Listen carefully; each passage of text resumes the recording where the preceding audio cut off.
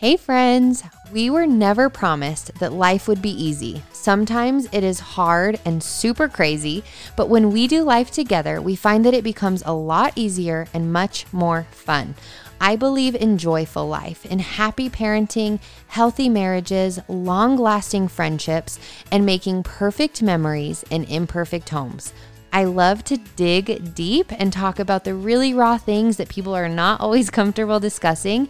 And I'm also passionate about sharing practical tips that have helped me to help you navigate through life less stressfully and more purposefully. We will laugh together and struggle together. You will hear honest insights on strengthening your faith and your marriage, parenthood, how-tos, and so much more so that you can live life and live it with joy. I am Lindsay Maestas. Welcome to the Living Easy podcast. Hello, everyone, and welcome back to the Living Easy podcast. I am really thrilled about this new series, the 7 Deadly Sins series, also known as What Are You Struggling With? I just felt like coming into the new year, this was such a pivotal time for us to evaluate our own hearts and what we have going on. And rather than just setting goals and systems for the new year, actually taking time to evaluate the areas of our lives where we are not honoring God, where we're falling short, where we are being selfish, or just kind of things that maybe we've let slip by for so long that we don't even recognize them as sin or as detrimental to our lives. And so I want to really ensure that I clarify that these sins are not unforgivable sins. They are the deadly sins, ultimately because they seep into every other area of your life and essentially your walk with Jesus. So the only sin within scripture that is unforgivable is the sin of blasphemy. And so basically what that means is that you are rejecting the grace of God. You're tuning out his calling in your heart. And Jesus told his followers that people can be forgiven of all of their sins, including the ones that we are going to talk about in this series, as well as every slander they utter. But whoever blasphemes against the Holy Spirit will never be forgiven. That's in Mark 3:28 through 29. So these are not listed within scripture as the 7 deadly sins, just to clarify, but they are commonly mentioned and are referred to as the sins because they tend to dig themselves really deeply into our hearts, replacing our worship of God with our worship of worldly things, or they're sins that cause harm to our relationships with Jesus and to the people around us. So today, we are going to talk about wrath and anger and what the Bible says about anger, frustration, or overstimulation. And I really wanted to put overstimulation in there because that is a massive struggle of mine that tends to lead to sinning in my anger. And I feel like a lot of parents can probably relate to that as well. I'm sure plenty of other people can. But the Bible says in Romans 12:19 that vengeance belongs to the Lord and we should not take what is his. And I want to start with that because I think it's really important that we understand that it is not our job to always justify ourselves, defend ourselves, to avenge ourselves. I think a lot of the time we feel that way because we feel wronged by somebody in our life, whether it's a friend, a spouse, a stranger, a driver on the road. We want to make right what has been wrong. And there's nothing wrong with seeing the wrong, but there is something wrong with acting out in sin because of their wrong. It's like every childhood rule that you ever learned, 2 wrongs don't make a right. And so with that said, I think that one of the things that I've seen in people in my life and also just in people that we've counseled and talked to is that they kind of justify their sin. And this is very common because we have reasons behind our sin. We have reasons behind our anger, our frustration, our overstimulation. But that does not give a justification or an excuse for acting out in those feelings. And so I just want you to take a second. I really want to just encourage you to not think about anyone else in this, because though this may not be your main struggle, it's likely that it has seeped its way into your heart in some capacity. And because of that, it's important to really, really sit and evaluate and just focus on you. You can always send this to a friend later, but right now, as you listen, just hear me and maybe allow the Holy Spirit to convict or challenge your heart in the areas where you struggle. And so just to be clear, Anger itself is not a sin. We saw Jesus in scripture turning tables because people were really taking advantage of and ruining his holy place and making it a market instead of a place of worship. And so that was a righteous anger. He showed anger, and that anger itself was not a sin. Jesus never sinned.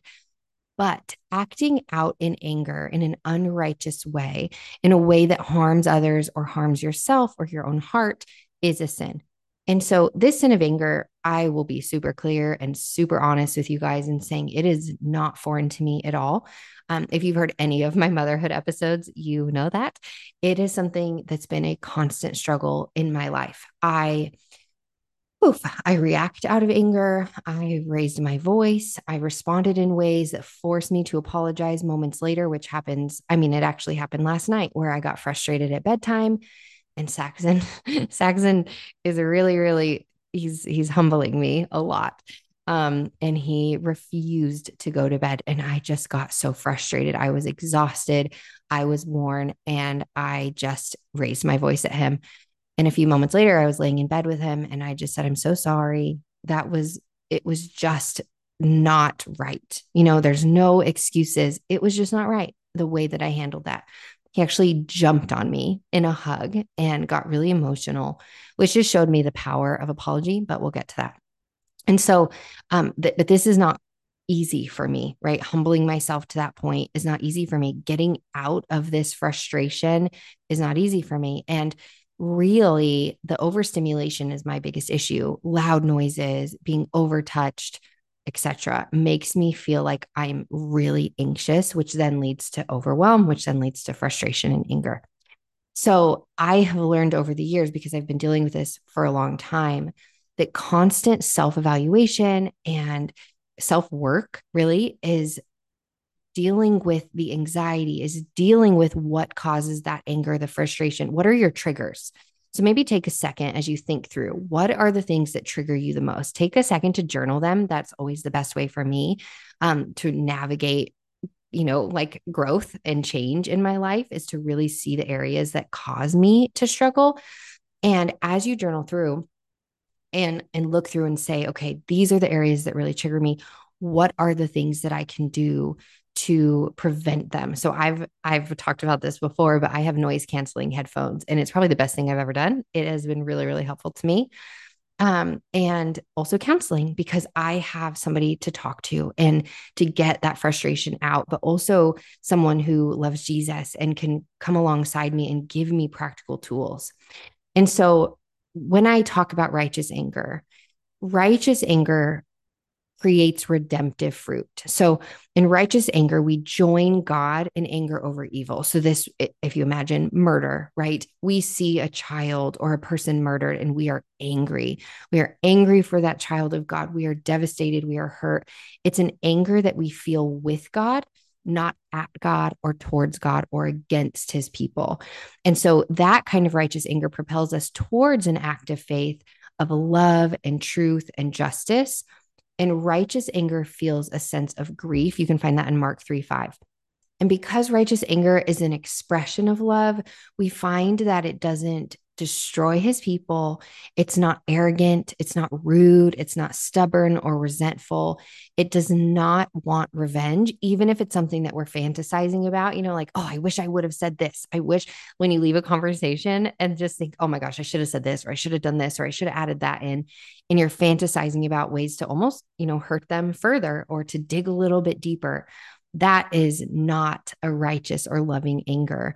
And in the way that we are angry over the things that are done to the children of God, we're joining God in that displeasure, and it moves us toward prayer rather than sinful action.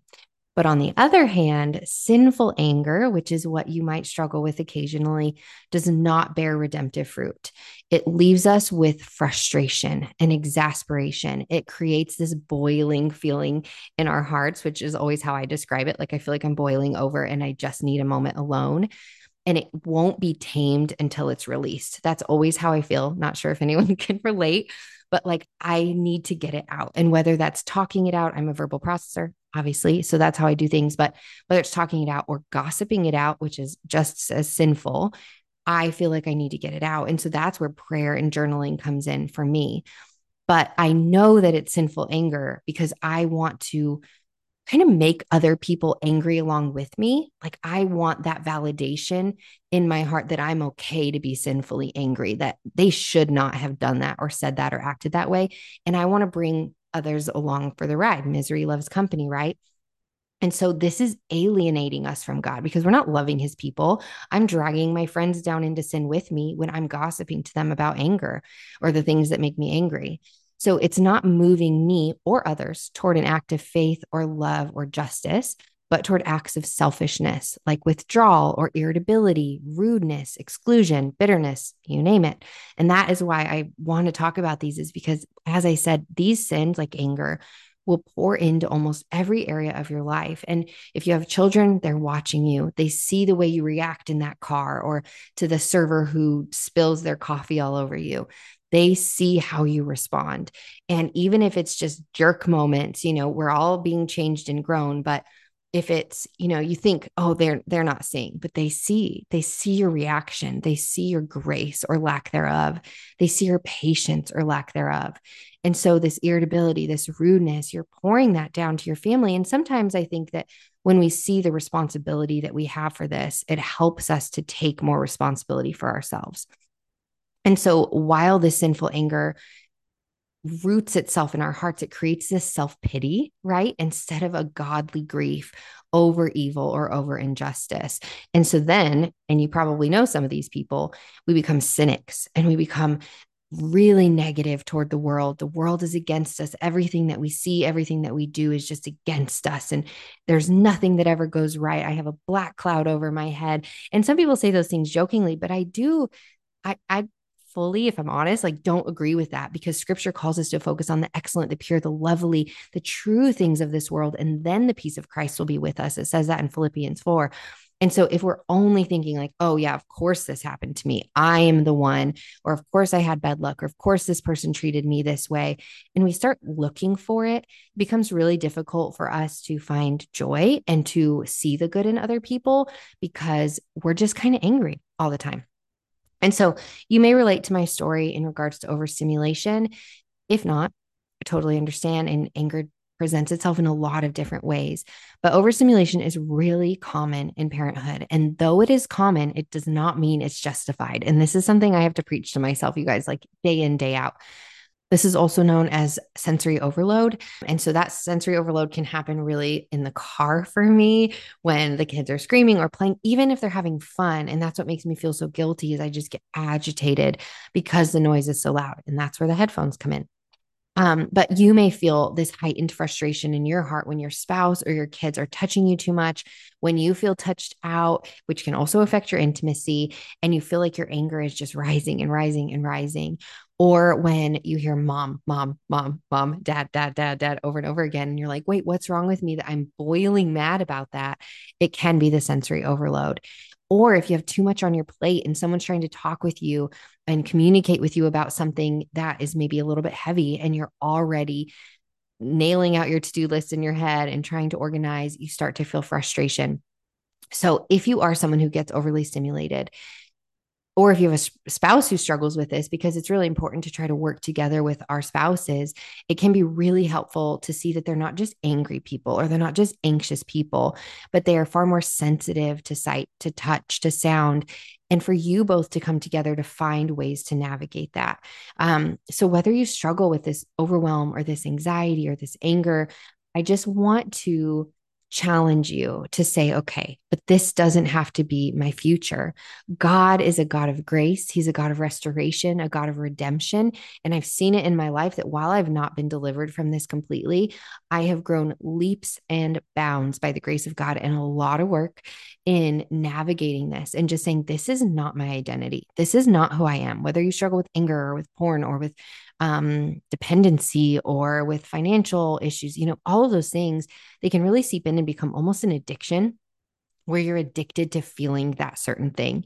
But that's not your identity. Your identity is in Christ, and in Christ, you're made new. You're a new creation. Old things have passed away. And so if you embrace that identity and say, okay, this is who I am, not that girl back there who I used to be, you then start the restoration process. 2 Corinthians 13:5 says, examine yourselves to see whether you are in the faith. Test yourselves. So, as I mentioned, I've had people in my life who struggle with anger, and including myself. And one thing is that justification. And I think that we really have to lean into scripture. Just as Jesus used scripture to battle his sin and temptation, we've got to do the same. Ephesians 4:17-24 says, with the Lord's authority, I say this, live no longer as the Gentiles do, for they are hopelessly confused. And the Gentiles are non-believers, right?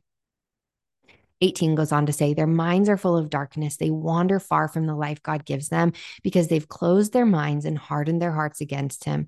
They have no sense of shame. They live for lustful pleasure and eagerly practice every kind of impurity. But this isn't what you've learned about Christ, my friends. And I'm adding the my friends because you have to hear this. This is not what you've learned. Since you've heard about Jesus and have learned the truth that comes from him, throw off your old sinful nature and your former way of life, which is corrupted by lust and deception. Instead, let the Spirit renew your thoughts and attitude. Put on your new nature, created to be like God, truly righteous and holy. We are called up. And it is the coolest calling, but it is a hard calling to always feel like we're trying to elevate and to get better and to be more holy. Throughout the books of the Bible, scripture says, be holy as I am holy. It's not be happy as I am happy. We're not saying, okay, if this is easy for you, do it. I'm saying, scripture's saying, this is going to be challenging. It's always challenging to grow and to become better and to be more like Jesus, but it is always worth it. It's not going to be the most joyful experience to stifle yourself when someone says something awful or somebody treats you a certain way or gives you a dirty look, to humble yourself and say, okay, Lord, you deal with them. I'll pray for them. Romans calls us to pray for those who hurt us or harm us. And to live that way is a complete shift of heart. For somebody who is naturally reactive, somebody who naturally likes to snap at somebody if they've hurt them, or show them that they're wrong, or prove them wrong, or express their frustration and make sure somebody knows they're angry. It is not an easy shift to be the person who humbly walks away quietly. And that is what you're called to be slow to anger, slow to speak, because anger as a whole does not produce the righteousness of God. So what does that feel like for you? Like, as you look at your triggers on the journal page, hopefully you wrote some down, and you imagine yourself humbly walking away from that situation without saying a word, how does that make you feel? And as you process through that, I challenge you to pray and to maybe talk to somebody in your life who holds you accountable so that you can say, this humility is what I need. I need to seek humility. I need to kill my right to be angry. Because essentially, sinful anger is fueled by pride, isn't it? That person in your life, or maybe it's you, who won't admit when they're wrong. Because somebody can be angry and you can get angry, two wrongs don't make a right, but you walk away saying they deserved that. You're still not acknowledging that you're in sin because they prompted you to do it. But that is just basically taking their sin upon yourself and sinning against Jesus, something he died for you for. And so don't be the last to say sorry. Don't be the first to jump at an event to express what's on your mind. Be slow to speak. Don't react with a harsh tone or honk your horn at anybody who even slightly agitates you, or, suck the peace out of your home. I talk about that a lot on my Instagram at Living Easy with Lindsay. Or to cuss or yell in arguments or toward people, and to make sure, and this is a big thing, to make sure everyone feels your anger. I think that is, it's like and I did this, guys. I did this when my kids were really young and I was really struggling. Like, I maybe not felt my anger, but I wanted to complain. I wanted people to know how challenging it felt for me. And so I would complain. I'm like, oh, you don't understand, like how my son's sickness, how much that's weighed on me. Rather than lifting that up to Jesus, I wanted everyone to feel my heaviness. And as I grow up, I'm 33 now and still have a long ways to go. But as I grow up, I realize, gosh, I don't want to be the one who makes people feel like they have to be walking on eggshells around me so they don't get my wrath or my complaining. I don't want to be the one who's, makes people feel like they need to tiptoe in certain situations so that somebody doesn't get yelled at. I just think that there's a place of saying this humility makes us think of others more than ourselves, and anger makes people really uncomfortable. It just does. We're projecting our feelings and making everyone around us feel it. So, as we think about our lives and the gospel of grace, which says that we are made new in Christ, that our identity is in Jesus, not in our sin or our anger or our struggles. And the word Christian as a whole means little Christ. And so that's what we're doing. This name is given to us because we're made in his image. We are to imitate his character, to strive to live like him. In 1 John 2, you guys have heard me quote this a million times if you've been around for the past 5 years. Whoever claims to live in him must walk as Jesus did. Did we ever, aside from the flipping tables, see Jesus? Because that was God's holy house, right? I just want to clarify. That's why he did it. This was for God, not against God, because they were not worshiping in the house of God. They were tainting the house of God. So as we think about that, we say, okay, what does this look like for me to react properly in my anger? Well, we look at Jesus and we see his compassion. We see his slowness. We see his willingness to help people. We see his boldness. He was always bold. Just because you're not angry doesn't mean you have to be meek. Being meek does not make you more holy. Okay. Scripture does say, call us to be meek, but that doesn't mean we're not to be bold in the truth and in what's right, as long as it's toward something righteous. So as we see Jesus, we see that he's part of the Trinity, Father, Son, and Holy Spirit. One of the ways I've heard it described, which may not be the most theologically accurate, but is an egg. You have the shell, the yolk, and the whites. And that is kind of how it's 3 in 1. You have the Trinity, 3 in 1. And so we know Jesus' character based on what he displayed in his time here on earth and through the character of God and God's word. Proverbs 14:29 says, whoever is slow to anger has great understanding, but he who has a hasty temper exalts folly. And I love this because I think that sometimes we feel that the more we say or the more we act out, the more wisdom we have, or, it like levels us up against somebody, but it's really deceiving because that couldn't be more untrue. Because when you're at a restaurant or you're at a party or an environment where these people are acting out in anger and they're causing a scene, what do you think? Like, I don't know if you're like me, but when I see that, I immediately, 1, feel very uncomfortable, 2, want to leave their presence, and 3, think, wow, they kind of need a better head on their shoulders. And so we think that we have a level up, but really what it's doing is putting us a level down in a worldly perspective, because there's no longer wisdom seen in that person. There is wastefulness of opportunity. There is folly. There is a lack of wisdom. And Proverbs 15:1 says, a soft answer turns away wrath, but a harsh word stirs up anger. And I would challenge you to take a second and write these scriptures down, post them on your mirrors, post them in your car, wherever you find yourself most triggered.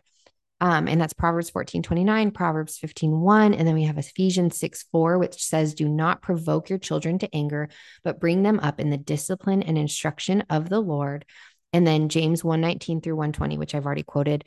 Know this, my beloved brothers, let every person be quick to hear, slow to speak, slow to anger, for the anger of man does not produce the righteousness of God. So you may be thinking, okay, I'm evaluating, I have triggers. I'm evaluating, I may have a little bit of anger, whether it looks different. I can stonewall, because anger does not always mean lashing out. Stonewalling, giving the silent treatment, kind of reacting childishly, emotional manipulation. These are all ways that we use anger against people and in a sinful way. So how do we replace it with goodness and godliness? Now, there are plenty of practical tips. There's one where you can put wristbands on your wrist, and every time you get angry, you move it over. And if it kind of is just an accountability thing to see how many you have left at the end of the day, you can do the headphones. You can make sure you have alone time, self-care time, which is really important. But there's also just spiritual changes and heart changes that have to be made. Colossians 3:15 says, and let the peace of Christ rule in your hearts, to which indeed you are called in one body, and be thankful. So how do we replace anger? How do we get rid of this frustration, this stonewalling, this silent treatment, this natural tendency that probably came from our childhood and the way that we were taught to handle dysfunction or discord? Well, number 1, we pray. And I don't want to say this in a cliche way, because I think a lot of people listening may have anger toward God. And I don't tell you pray, just before your meal and say your mundane routine prayer. I want you to be honest with Jesus. There is a place at this time in our lives, and after 2020, after the chaos of the world, with all that's going on with the discord in our through social media and the division, that we have to come to a place and say, what do I believe? What do I know to be true about God and his character? What do I know to be true about myself and my heart? So we need to pray for God's peace to replace the anger or frustration or even brokenness that we live in. We pray a prayer of gratitude every morning and give thanks for the good in our lives, because that thankfulness really, really resets the way that we view and perceive the world and the things that happen to us. Because if we just keep seeing what's wrong with the world and what's wrong with our lives, we are going to grow more cynical and more negative. So you should prepare yourself to not actually want to pray, because if you're an angry person or a frustrated person, prayer is self-humbling. It really takes you to a place of saying, I don't have it all under control. And this is something, as a control freak, that I need all the time. And it's a huge step. And so I just want to commend you that if you implement this in your life, it is a huge, huge, momentous event that can genuinely change your heart. Ask God for forgiveness. Confess the areas where you've fallen short in your life, in your home, in your car, with your family, with siblings or parents. These are the areas that really dig into our hearts. And we have to kind of unlearn this hard behavior. But as we seek God's grace and accept it with humility, we find growth. Number two, you need to talk about your anger and frustration. Your pride is going to tell you, nope, don't confess it. Don't admit to it. Or if you do admit to it, make sure that you kind of level it down so people don't know the extent that you actually struggle with. That is so counterintuitive, okay? Because you feel humiliated, you feel lost, but what you're actually doing is keeping that bondage in your heart, and you're not allowing yourself to grow. So if you think people will look down on you for their anger, you don't realize that everyone has the depths of sin in their hearts and everyone has brokenness.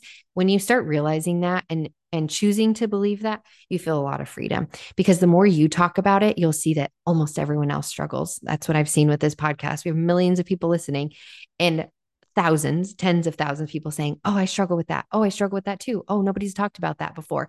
And I love that you talk about it, because I've never felt like I could confess it. And that's by God's grace that I can discuss my mess. But let me tell you something. I have only seen freedom from it, and a breath of relief come from me and other people that I express my sin to, because they can finally say, oh, wow, Lindsay, you too. I'm so glad to hear that. And so, as you've heard me say a million times, when our sin is in the light, the enemy loses his power over it. So if you feel resistance talking about it, keep going, keep addressing the pride in your heart, keep talking about it. The more you open up about it, the more you ask for accountability, the more you tell people like, hey, I totally lost it today and I completely dishonored God. I ruined my witness. Can you please pray for me that I'll do better tomorrow? It brings a lot of growth in order to do that, or when you do that. Number three, memorize God's word. As I gave you guys scripture, those deep, impulsive anger moments or frustration, that is when his word really will resonate with you. I've shared this before, but I struggled with promiscuity a lot. And when I was with Jesse, when we were engaged, that was how I felt love, was intimacy. And he wouldn't give it to me because he wanted to honor God and honor me. And I wanted to honor God, but I didn't know any other way. So I was upset because I felt unwanted. And I had to constantly repeat to myself, the sexually immoral will not inherit the kingdom of God. And it was like such a humbling experience for me. It really was. It was just very, very humbling. So I would repeat that over and over and over in my head and know, okay, God has a better way. And that's the thing, is I think for many of you, and I want to really speak this, I feel like the Holy Spirit is just leaning into this right now, that many of you feel like this is protection over yourself, that it is this anger, this reaction, this letting people know how you feel is a protection because you may have felt out of control in your childhood or in your life. But God is saying, I am now your protector. I am now your caretaker. I see you. I love you. You now get to have peace within yourself. You now get to have peace in the world. You don't have to keep doing this protecting, because vengeance is mine, says the Lord. You know God will handle. And we've seen that happen. People, they reap what they sow, right? And so we can leave it to him. It doesn't have to be ours that we carry anymore. This burden is too heavy. The anger is too heavy for you, and God hasn't given it to you. He has given you a heart of freedom, a heart of ease. He carries the burden for us when we're weary, and he promises that in his word. And so I just want to encourage you that if that's what you were taught growing up, that, you know, you are the only one who can handle this. You're the only one who can protect yourself. If you don't do it, who else will? You have to be your defender, your family's defender. Give that responsibility to Jesus. It's not yours to carry anymore. And see how the joy is brought back into your life. The joy is brought back into your family. The lack of feeling like people have to walk on eggshells around you, that goes away. Give yourself the freedom to feel and to pray honestly to God when you are pissed, right? Like when I am pissed, I'm like, oh God, help me out. Okay. I am losing it and I am this close to speaking my mind. But, and I know we say this again, but this has been the best thing for me, you guys, is just to say hurt people hurt people. And when people are driving in front of me and they're driving like a fool, I tell myself they're going to the hospital. Their mom is in the hospital, their sister's in the hospital, or they had the worst day. They just got fired from their job. And those things are probably not true. Maybe they're just a horrible driver, but it causes me to resist the temptation to get angry, which then frees me of the burden and resentment that I then carry because of that driver. Because, right, you like slam on your horn and then you're the only one who's being affected by that. I mean, of course, they're going to be bothered, but now you're pissed. And now I'm slamming my keyboard around, my mic around now. But then you're the one pissed. You're the one feeling it when you could have just moved on with your day. One of my friends a long time ago, he taught me, he said, when you're angry and you want to honk, and he was just really funny, but he would go like this, like spirit fingers. And now I just do it because it just makes me laugh. Like it stops me from honking or getting upset. And I'm just like, oh, like sometimes I'll grit my teeth, but I do that. So you can't see me in the mic, obviously on the podcast, but I'm just wiggling my fingers like slow down. It just helps me. So find the things that help you and find that freedom that comes from knowing this is not yours to carry anymore. And when you have God's word deeply written within your heart, you find that it comes in and out more often, and your family starts to feel it. They start to see the gospel through you and the love of God through you and the hope through you because they're seeing real transformative change. So I just want to challenge you, ask yourself and write and journal this. What would it look like 6 months from now if you really started implementing prayer, memorizing God's word, and accountability and talking through your anger, and really fought it, like you battled it hardcore? This is something, it's a fight, right? It's a war against the enemy, essentially a war against sin. It's what Christ has died for you. So 6 months from now, what would look different? And do you desire that? Like, do you desire that enough that your relationship with Jesus could start to heal? Because this anger that you're living in daily, it pulls you apart from God because anger is not of God. So how can you motivate yourself? We all need a little motivation to change and to grow. And for somebody to say in 6 months, you are nothing like I remember. Like you have so much calm in you. You have so much peace in you. You have so much rest in you. Where is that from? And then you can share the gospel. So I love you guys. I am so thankful to be here. I'm so thankful to be having this series. I've had quite a year, which I should just do an update and be really candid with you guys because it's been a little bit of a brutal year. And when we're hurting, anger comes out more often. And so my counseling has been a saving grace for me. My friends, my poor friends, my venting posts have been a saving grace for me. And my relationship with Jesus has just been a massive foundation for me, that in moments where I didn't even know how I felt, I would just get on my knees and cry and ask God to show himself because I was feeling distant. And I just encourage you to do the same. So let me take a second to pray for you. If you could pause, if you need a moment, until everything is quiet, or just go hide in the bathroom if you have kids, just so we can pray together. Okay. Dear Heavenly Father, I just lift up all of my listeners today. I thank you that I'm here. I haven't felt this refreshed or rejuvenated in a while, this excited to talk about something. And I know it's because it's your word. It's very pointed. It is growth centered. And that is what you've given me a passion for. So I thank you.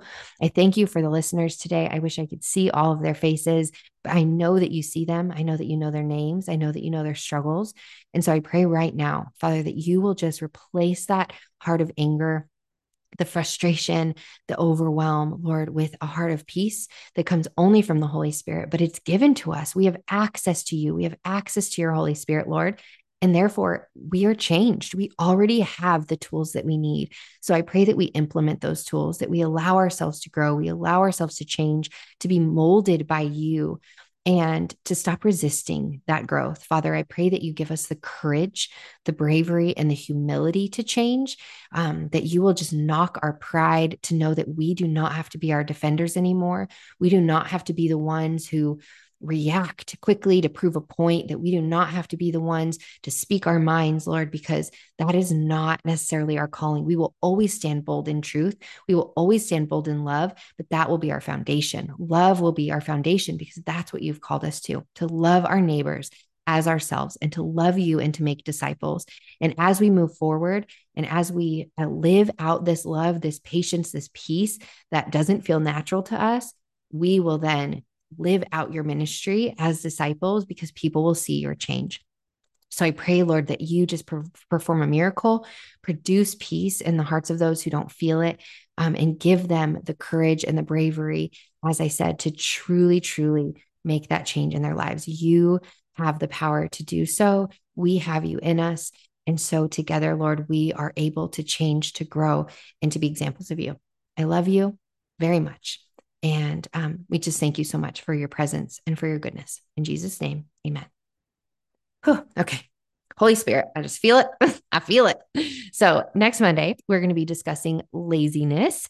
So this one's a good one. And even if you're not a lazy person, I'm really digging into what it means to kind of not give our all, whether that's with our goals, with our motivation, like working out, with our families, our quality time, just how to be an intentional human being in 2023 and practical ways and spiritual ways to do so. And of course, what the Bible says about it. So if you haven't already subscribed, if you're new to the podcast, welcome. I love having you. Don't forget to click subscribe on Spotify or Apple Podcasts.